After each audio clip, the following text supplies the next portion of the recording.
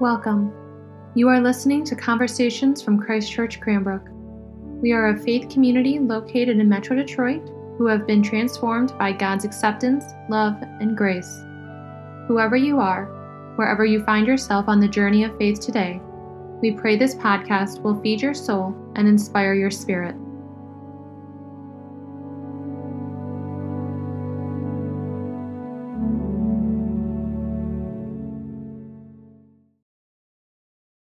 I speak to you today as a sinner to sinners, as the beloved of God to God's beloved, as one called to bear witness to those called to bear witness. Amen.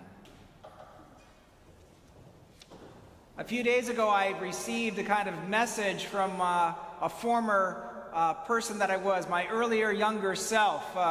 A friend of ours, of Claire and mine, got in touch with us out of the blue over Facebook, and he related to me a memory of an encounter that we had somewhere in the late 1990s when I was in my early 30s, and I'm not sure exactly how old he was. He was a struggling musician at the time, and he was trying to somehow make his way by busking on the street and bringing in some money through that, and then selling a CD that he had cut.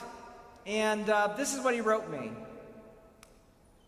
One summer night in the late 1990s, I was busking in Harvard Square in Cambridge, Massachusetts. It was probably about 9 or 10 p.m., and I'd been out busking for something like 12 plus hours, I think. It was the end of the month. Rent was coming due. I was short, and I had just spent all day making almost no money. I was just finishing up, ready to pack it in, when I heard a guy call my name from the street. I spin around and see Bill calling me from his car. He yells, "I'll go park and come see you." So I despondently set about packing up my gear and meager tips while Bill parks. A few minutes later, he comes, my big, smiling, giant black lab of a friend, glad to see me and reconnect. When he asks how I'm doing, I proceed, as any considerate friend would do, to unload my whining sorrows about how hard life had been, which was a blind exaggeration, and how broke I was, which was the absolute truth. Bill puts his hand on my shoulder and says, "Hey, can I give you some money?" Speechless moment. Fighting tears, but putting aside pride, embracing pragmatism, I endure a moment of grace. "Yes, thank you." Bill walks 20 feet to an ATM, takes out $200 and hands it to me. I don't recall the rest of the conversation, but it was and is the best lesson in grace I have had from a living human. Bill, thanks for that. It stayed with me even if I never said another word to you about it. When I got this message, I was suddenly confronted with the young man that I was, and I was suddenly confronted with all these incredible memories of my relationship with Andy, my friend. And he liked to call me the big, smiling, giant black lab of a friend, and I really kind of resented that a little bit because I was hoping for a better breed of dog, because black labs always seem to be getting into trouble.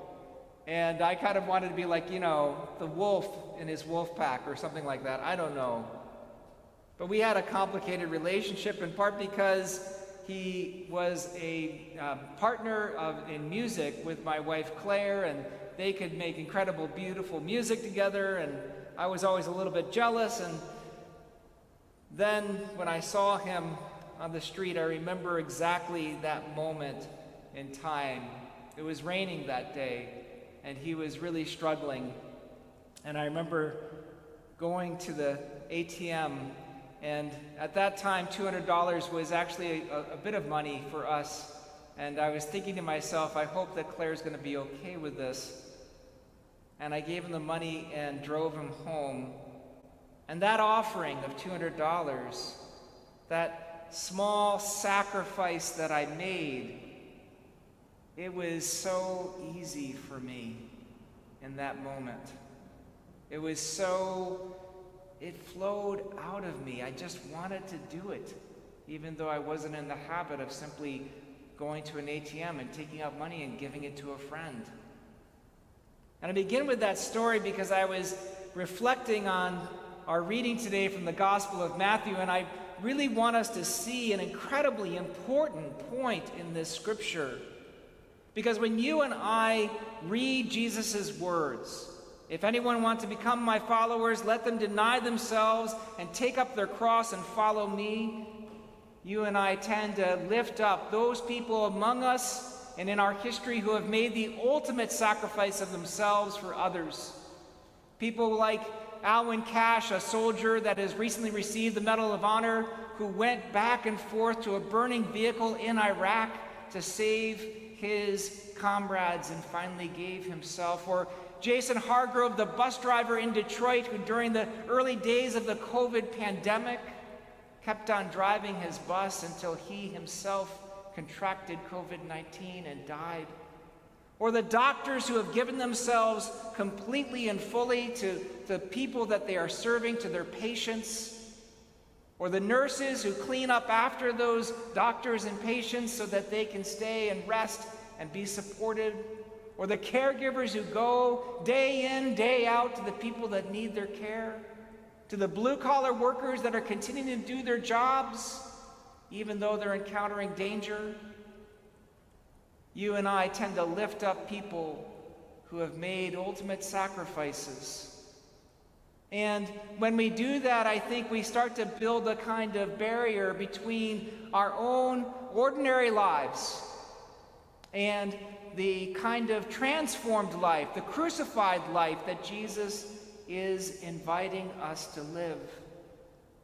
But I want to suggest to you that today's gospel has in it a strong invitation for you and I to actually live the crucified life and the powerful life of sacrifice no matter where we are, no matter what God is calling us to do. Because when I gave that small sacrifice of $200, I had no idea that it was going to mean so much to my friend Andy. And that experience of transformation is one that has slowly built up in me a life of service. And that service has not been difficult. That service has not been particularly heroic, perhaps, but I've given my all when my all has been demanded. And it has somehow been an experience of transformation and grace through God and Jesus Christ. And the purpose of today's gospel is not to then set up some marble monuments of people that we would look on from afar and feel ashamed of our own meager steps, but rather to include us in this work of transformation. To look at our lives and the sacrifices demanded of us day in and day out, for all of us make them, and to be transformed by those small gifts and gestures and grace that we give to one another. For truly that is what the Gospel of Matthew seeks to do. The key verse in Matthew that we find early in chapter 4 reads this. It says that after Jesus had encountered and begins his ministry in Jerusalem, it says that Jesus began to proclaim, "Repent, for the kingdom of heaven has come near." And that word repent, metanoia, is not to be understood as a moment in which we hate our former selves in order to find ourselves anew, but rather that we are profoundly changed. Metanoia, the Greek, is for a change of mindset. And of course, that stands for a deeper change of dying so that we can live, but that death and resurrection is a movement into life and peace and joy, such as we could never experience if we stay enclosed within ourselves. And all of us are called to be part of that transformation. All of us are called to lose ourselves until we find ourselves anew in Christ. Because when we are joined with Christ and when we somehow contribute and participate and follow his lead into a life of death and resurrection, a life of taking up our own cross and following him, we find a strength and identity and love and power that we never knew that we could have on our own. We find the strength to be ourselves, no matter the opposition against us, a love which is able to endure pain and suffering and continue to give. We find a peace which passes all understanding, and we find the power to forgive. And truly that is good news. And that is what Jesus is inviting us to do today. To look at where we find ourselves and to look for the ways in which we can give ourselves and lean in to those invitations to offer ourselves so that we can continue to follow him and be transformed by living a crucified life, a life in which we are dead to the things that keep us from God and alive to Christ, a life in which the cross of Christ is not just an exemplar, but also active and alive in our lives as the grace and peace that God gives us through his forgiveness. There are three things I want you to see today in today's gospel, three things about sacrifice that are really important for us to see and hear and claim so that we can know ourselves well and know exactly what Christ is calling us to be. The first is that our sacrifices, no matter how great, no matter how Christ-like, no matter how ultimate they may be, our sacrifices go with the grain of grace. In fact, I want to say that our sacrifices are an echo of the sacrifice that Jesus has given to us. Not the origination, not the voice that is spoken, but an echo that returns to Christ. And this is important for us to do because when we are thinking about our lives in terms of sacrifice, we can sometimes have the tendency to think that what we are doing is able to somehow change who we are so that God will be pleased with us. We can make our sacrifices into a kind of atonement for our sins. But in fact, everything that God has done for us through sacrifice has been already, always accomplished through Jesus Christ. And this means that the sacrifices we make are an echo of what Jesus has already done. It means that they are expressions of the grace and a work of love of the life of Christ living already in us. The second thing I want you to see in this passage today is that Jesus is not inviting us to develop a Christ complex, to become little Christ that carry little crosses and try to be just like him, but rather a Christ consciousness that we are able to see through today's gospel, not that we must be Christ, but we must see Christ in all things and in every face. And that's a key thing because there are going to be moments in which we will be immersed in complex relationships. We'll be surrounded by difficult decisions, and having that Christ consciousness will help us know what is the cross that God is preparing us to bear. And the third thing I want you to see is that our sacrifices make more of us. There are many people that will ask of you sacrifices, and those sacrifices are often given to you by someone else because they want you to fit into what they think you should be or do or say.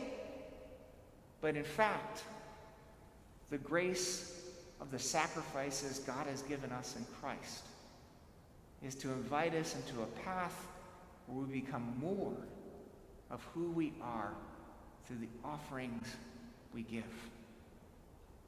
I am grateful for the opportunity I have had in my life to sacrifice. The opportunity I have had in my life to make my life an offering to others, because I know that it is through that action that God has made me a better human being, a better Christian. It is through those small steps of $200 or other gestures, through those small ways, my faith has been nourished, my life has been transformed. I know my God as Christ incarnate.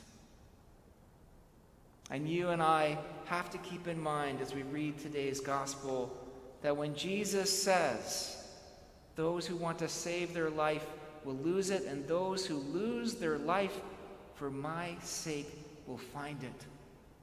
When Jesus says that, he is promising us not just death, but life. Life eternal, life abundant, life that is joyous, life that is unending, life that is full, and life that is fulfilled in him. So today I'm inviting you to engage in a bit of personal inventory around your life, to think about the different sacrifices before you, the different offerings you have made in your past, the different things God is calling you to do now and in the future. And I invite you to see everything through the lens of God's grace. Because when Jesus invites his disciples to take up their cross and follow him, he is truly speaking a word of grace. I invite you to see and cultivate in your heart and soul a Christ consciousness so that you can see Christ in all things. And I invite you to continue the good work of transformation that God has begun already in you from baptism and even before. When God imagined this day and decided it would be incomplete without you and me, here and now. Amen.